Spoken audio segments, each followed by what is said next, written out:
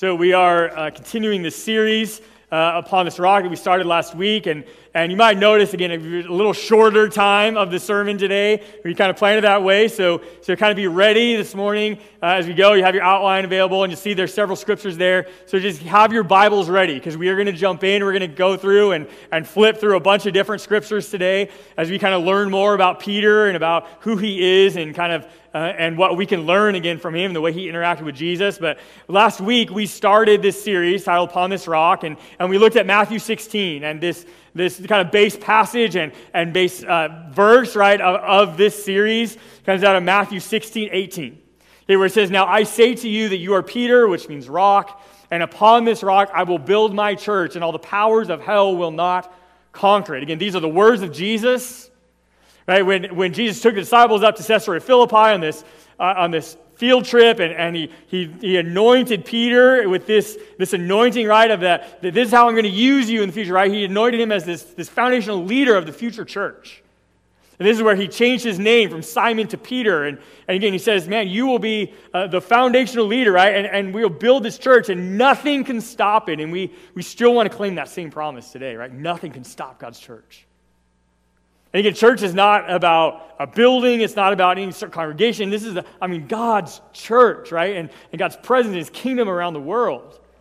And as we see this, though, that this series is going to take us all the way to Easter, and we're kind of looking at the Easter story through Peter's eyes, and we see this anointing of God on him, as Jesus, says this over him and declares this about the church. I want to kind of today look at who is Peter. Like, what did God see in him? Like, what do we learn about him and know about him from the scriptures, right? And like, why does God anoint him, right? Why not John or any of the other disciples, right? Like, what is it about Peter that God saw and that shows him to be this leader? As I said last week, Peter is one of the 12 disciples. Okay, but yet he was not only one of the 12 disciples, but he was a part of the inner three of the disciples, right? Jesus spent time and anointed and poured into all 12 of the disciples, but he had his inner three of Peter, James, and John that he spent extra time with, that he took into different situations and taught more intense, even a lot of times, lessons for these three men. And yet Peter was at the center of almost everything that happens in the Gospels. And so, again, who is he, right? Like what do we learn about him? And Peter is one of the New Testament biblical authors. He wrote 2 books of the New Testament, 1 Peter and 2 Peter. Again, they're named after him as the author. Okay, they are a New Testament letter, just like a lot of Paul's letters are. So who is Peter? Here's some things that we learn about Peter from the text. The first thing that we learn out of Mark chapter 1. So again, if you have your Bible, I encourage you to open with me to Mark chapter 1. Like I said, and just be ready. We're going to look at all these things as we look at these different things. And the first thing we learned out of Mark 1, it was that Peter was married. Okay, learn this in Mark 1, verses 29 through 31. Again, Mark 1, verse 29, he says, "After Jesus left the synagogue with James and John, they went to Simon and Andrew's home. Now Simon's mother-in-law was sick in bed with a high fever, and they told Jesus about her right away. So he went to her bedside, took her by the hand, helped her to sit up, and the fever left her, and she prepared a meal for them." Okay, there's a lot of these passages. In fact, as we look at this, there's ones that we're not going to unpack. There's lessons in those things. I encourage you to, again, if God opens your eyes and says, hey, go back and spend some time in here. But we're looking at these just to say, what do we learn about Peter from these passages? Well, we learn here, right, that Peter had a mother-in-law, right, which means he was married, right, and he had a house. Right? And so he had this established, life, right, as a leader of his household, and he was married, right? And we learn that about Peter. Okay, the next thing we learn, I want to flip over to Acts chapter 4. So to write just a few books after the Gospels, and next we have Acts chapter 4. In Acts 4, verse 13, we learn that Peter was not highly educated. In fact, this is after that Jesus has died and resurrected and ascended to heaven. It's after he passed the baton of leadership on to the apostles, right, and who's Peter's leading. Okay, this is after Pentecost, where the Holy Spirit's come, the New Testament church is started, and then they've raised quite a ruckus. And this is where actually Peter and the leaders end up in front of the council, right, because they're drilling them. They're like, what's happening? What's going on? Okay, we see in Acts 4:13. It says, the members of the council were amazed when they saw the boldness of Peter and John, for they could see that they were ordinary men with no special training in the Scriptures. They also recognized them as men who had been with Jesus. We see again, they had no special training, right? They were not formally educated, but their qualifications in this time was that they had been with Jesus. Right, and that came, right, with authority, and that came with power, right? And again, they're like, how are you doing this? And they're like, you're just normal guys. Right? And they're like, absolutely, but they're normal guys that have Jesus. Right, so he was not highly educated, and we see that Peter's at the center of that. Okay, the next thing we see in John 13. Hey, John 13, this is a chapter where this is at the Last Supper. Okay, this is where Jesus washes the disciples' feet. Okay, and again, we're going to dive deeper into this passage on Maundy, Thursday. We're going to do a foot washing service this year on Maundy, Thursday as a part of Holy Week. We're going to look at this deeper then. Okay, but here we jump into John 13. Like I said, this is where we learn, and this is one place we see of Peter's loud and boisterous personality. Okay, in fact, that's why Peter's in the center of all these things, because he is loud and boisterous, right? He just opens his mouth and he just says stuff before he thinks of it. Okay, and then he just kind of deals with the aftermath. We see here in John 13, verses 6 through 10. It says, when Jesus came to Simon Peter, Peter said to him, Lord, are you going to wash my feet? And Jesus replied, you don't understand now what I'm doing, but someday you will. No, Peter protested, you will never, ever wash my feet. And Jesus replied, well, unless I wash you, you won't belong to me. And so Simon Peter exclaimed, then wash my hands and my head as well, Lord, not just my feet. And Jesus replied, a person who is bathed all over does not need to wash except for the feet to be entirely clean. And you disciples are clean, but not all of you. And we see here, right, as Peter kind of blurts out, and he's like, no, you're not washing my feet, Jesus. And as Jesus responds to him, right, and he's like, okay, then wash all of me, right? I mean, we just see how he kind of goes so quickly from one extreme to the other. We see this loud, boisterous personality come out in Peter. And notice how Jesus handles Peter. In fact, he handles Peter all through the Gospels. We see that as Jesus continues to mold and change Peter and his character and build who he was, right? Because we see he's loud and boisterous as he refuses to have Jesus wash his feet. And then, right, with just kind of one sentence from Jesus, and he flips clear to the other extreme, right? He's loud and boisterous. Okay, we also see a part of his personality we see in Matthew 14. In Matthew 14, this is a famous passage, miracle when Jesus walks on the water. Okay, so this is, again, in the aftermath of feeding the 5,000, right? They're all out there in the boat. Jesus walks on the water, come out to them. And we see in this story how impulsive Peter is.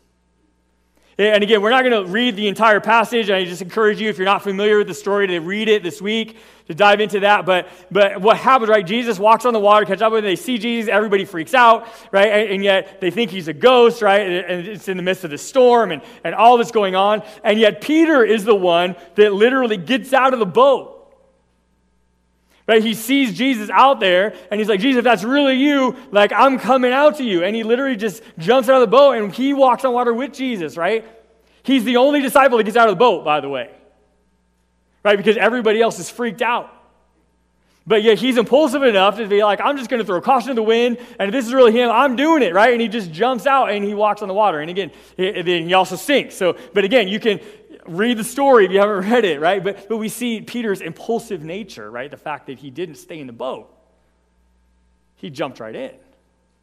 Okay, I think as we look at Peter, we also see in Matthew 17, if we go forward a few more chapters in Matthew, we see how Peter's full of ideas. Right, and we have this loud and boisterous personality, this impulsiveness of him, and so he's full of ideas. We see here in Matthew 17, this is where Jesus takes Peter, James, and John. They go up the mountain, and this is known as the Transfiguration. This is where Jesus literally transforms into his heavenly body, okay, in front of them. And they have this whole miracle experience.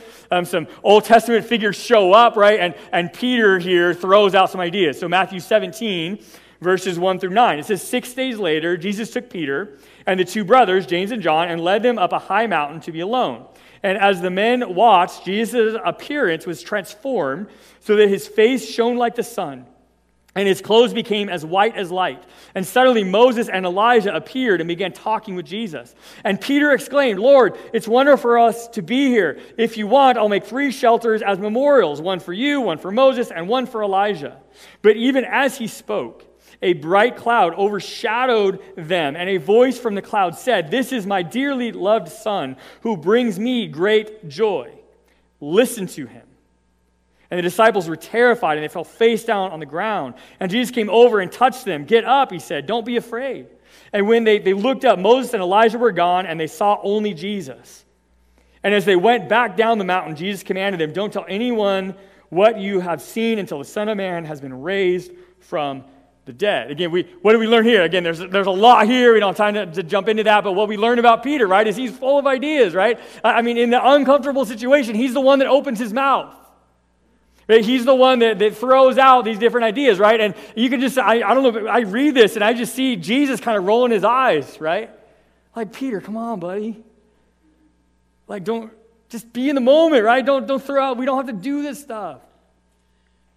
And then we see also, again, this leadership role, again, that Jesus appoints him to. And again, part of that, I believe, is this last we've learned later in Matthew 17, in verses 24 through 27, when we learn and know and realize that Peter is also the oldest disciple. Out of the 12 of them, he's the oldest one.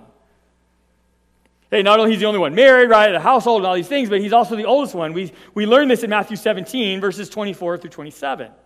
Where it says, on their arrival in Capernaum, the collectors of the temple tax came to Peter and asked him, "Doesn't your teacher pay the temple tax?" "Well, yes, he does," Peter replied, and then he went into the house. But before he had a chance to speak, Jesus asked him, "What do you think, Peter? Do kings tax their own people or the people that they have conquered?" "Well, they tax the people they've conquered," Peter replied. "Well, then," Jesus said, "the citizens are free. However, we don't want to offend them, so go down to the lake and throw in a line. Open the mouth of the first fish you catch, and you will find a large silver coin. Take it and pay the tax for both of us." Now, we learn this, right, and say, okay, how do I know that Peter's the oldest one out of this passage? It doesn't say anything about his age. Okay, but I'll tell you what, we do learn that, though, and we confer that from what does happen. Because they came and they asked, like, "Hey, about the temple tax." Well, the fact is this temple tax was only required for Jewish males who were 20 years and older. Hey, and notice who has to pay the tax. Right? Jesus tells them, "Go get the coin and pay the tax for me and for you, Peter." Well, the other 11 didn't have to pay the tax. Right? Which means they were all under 20. Only Peter and Jesus paid the tax. Okay, so he was the oldest disciple.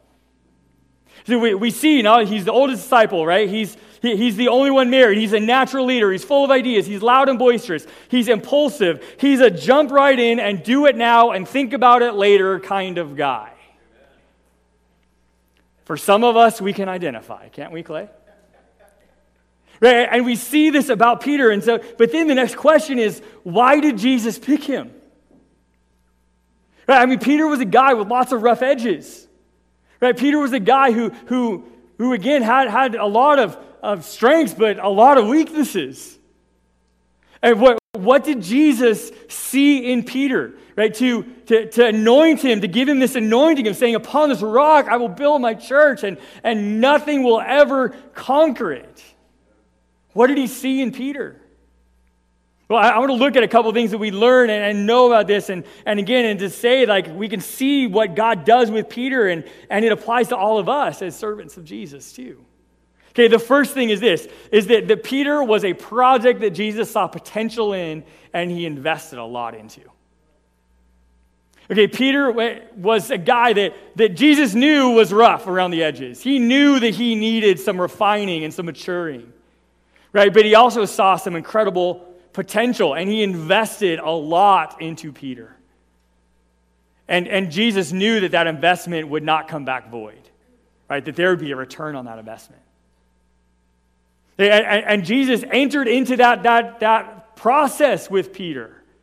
Right? In fact, Jesus calls him specifically. He calls all of the disciples specifically. In fact, all 12 of them were uneducated, rough around the edges, young guys. And yet Jesus saw potential in all of them, right? Especially even in Peter. We see in Matthew 4:18-20, where Jesus calls him out. He says, one day as Jesus was walking on the shore of the Sea of Galilee, he saw two brothers, Simon, also called Peter, and Andrew. They were throwing a net into the water, and they fished for a living. And Jesus called out to them, come, follow me, and I will show you how to fish for people. And they left their nets at once, and they followed him. Again, Jesus saw something in Peter and in Andrew and all the other disciples, right, that nobody else saw.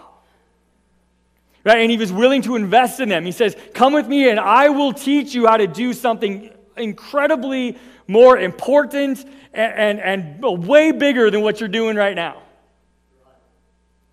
Okay, come with me and I will show you how to fish for people.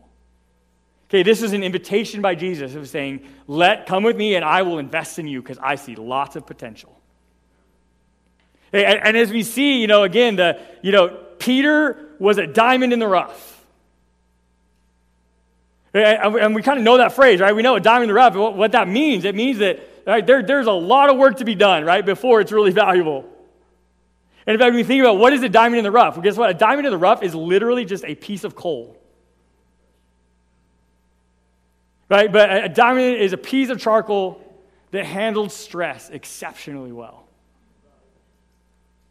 Right? And Peter handled some stress. I mean, Jesus put him in those situations. And we see his personality and his character and all those things that get molded by Jesus through this process. Right? And he ends up being truly the rock that the church is built upon. Right? He is an incredibly valuable diamond eventually, right? But Jesus had to invest in him first, and he did. And I will say, as we learn this from Peter, right, and we see this happen, the truth is that God sees just as much potential and has invested in you in the same way he invested in Peter. Okay, and when we look at even just the gospel message and even just our salvation, and again, we are saved by grace through faith, right? Our salvation is absolutely free, but it was not cheap. It is free to us, but it was not cheap. There was a very high price that was paid for your salvation. Right? We celebrated that day when we took communion, right? It was literally Jesus' life that was sacrificed for you to purchase your salvation. And why would God invest in you that much? Because he sees incredible potential in you. Right? And God sees as much potential in you as he saw in Peter. Right? Ephesians 2:10 says, for we are God's masterpiece. That's how God sees you. You are his masterpiece. Even with all the flaws, even with all the rough edges, with all those things, you are God's masterpiece. And he's created us new in Christ Jesus so we can do the good things he's planned for us long ago. Right, and that's a big promise by God, but yet one that is 100% true. That you are God's masterpiece, and he has good things for you to do. Right, but he's got to mold you first, right? He's investing in you first.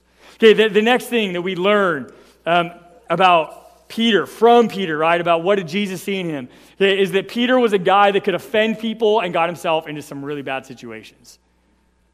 Okay, he absolutely was. He could offend people.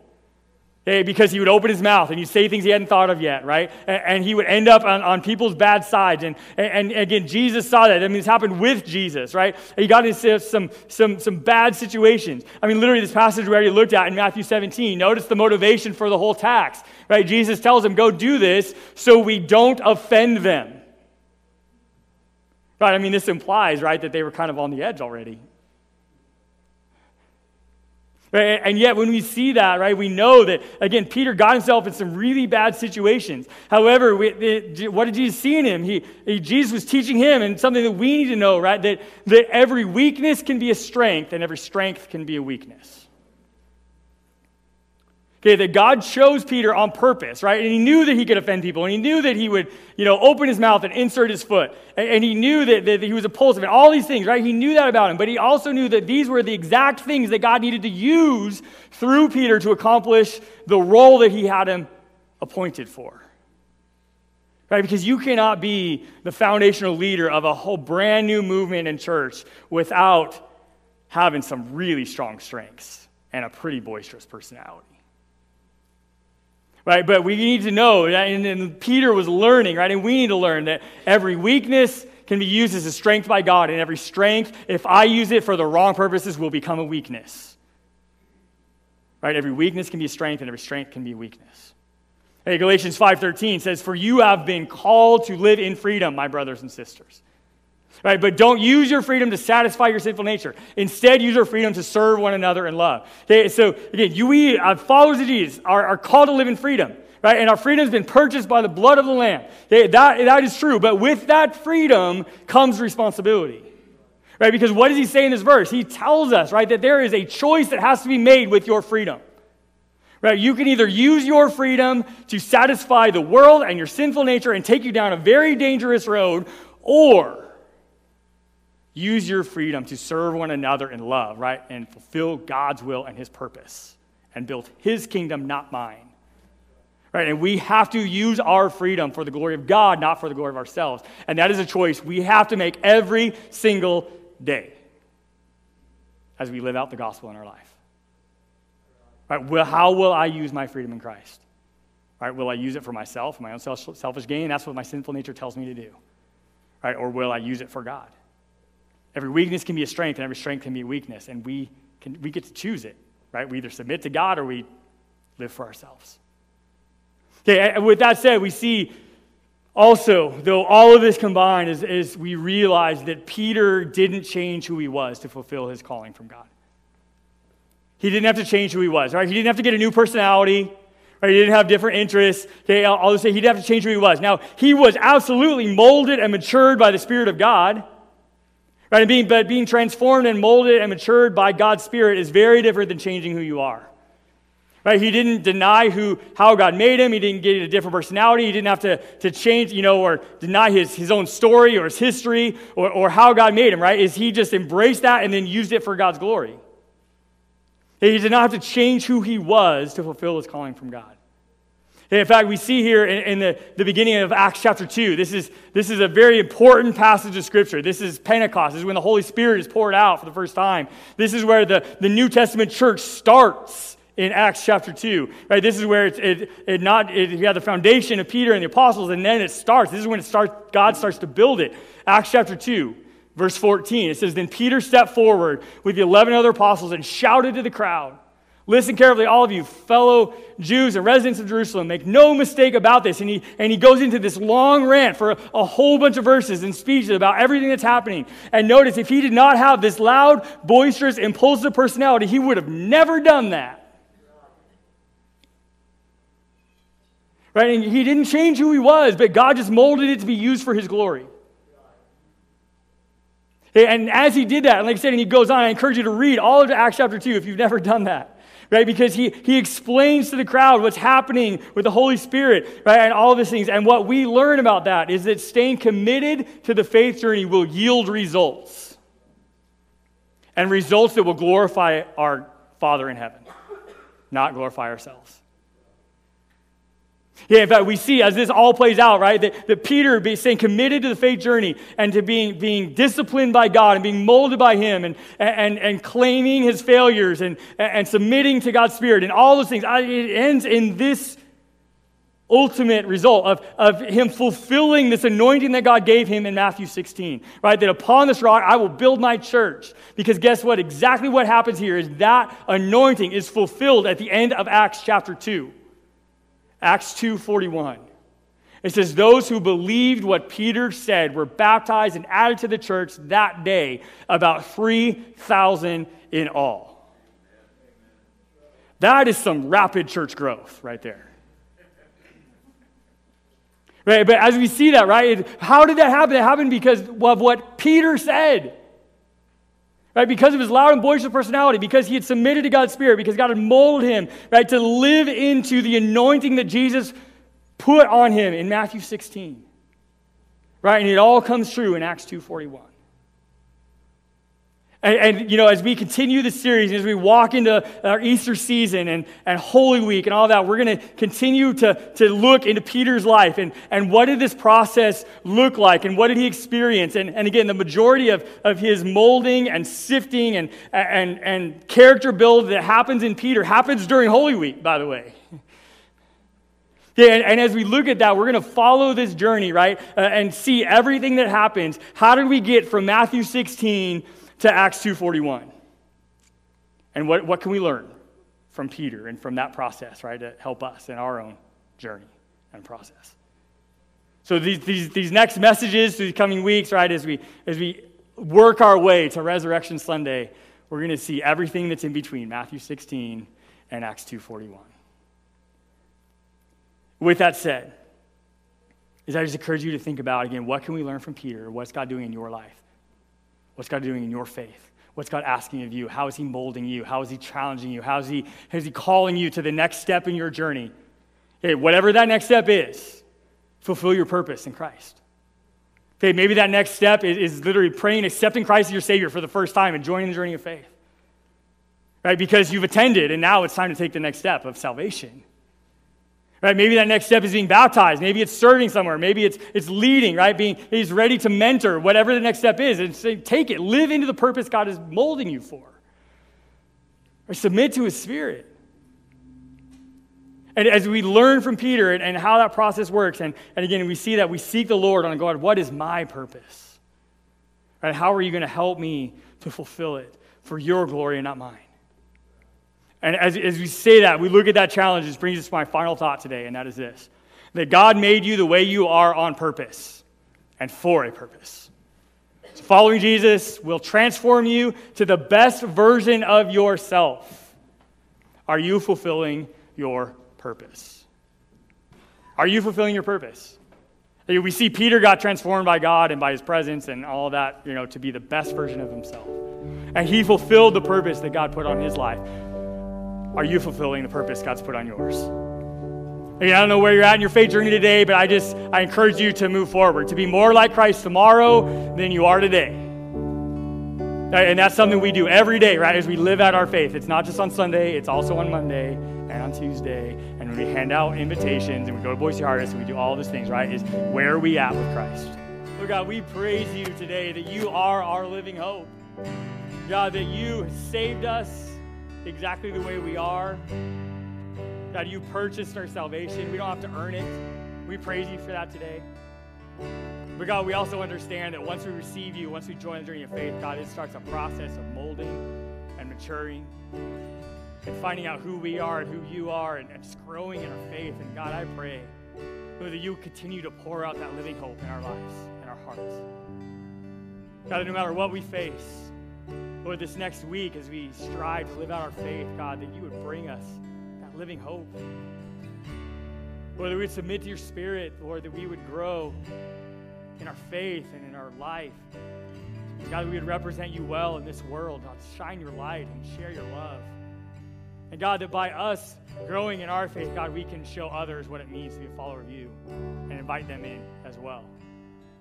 God, help us as we go this week to live our faith, to be your church every day. And God, to help you expand your kingdom, God, to bring hope and light to a hopeless, dark world. God, we love you. We praise you for saving us. We thank you for molding us. And God, we pray as we go this week that you would guide our steps. Lord, give us the conversations, the invitations, Lord, that we can fulfill the purpose you have for us. We love you. We praise you. Guide us as we go. In Jesus' name we pray. Amen.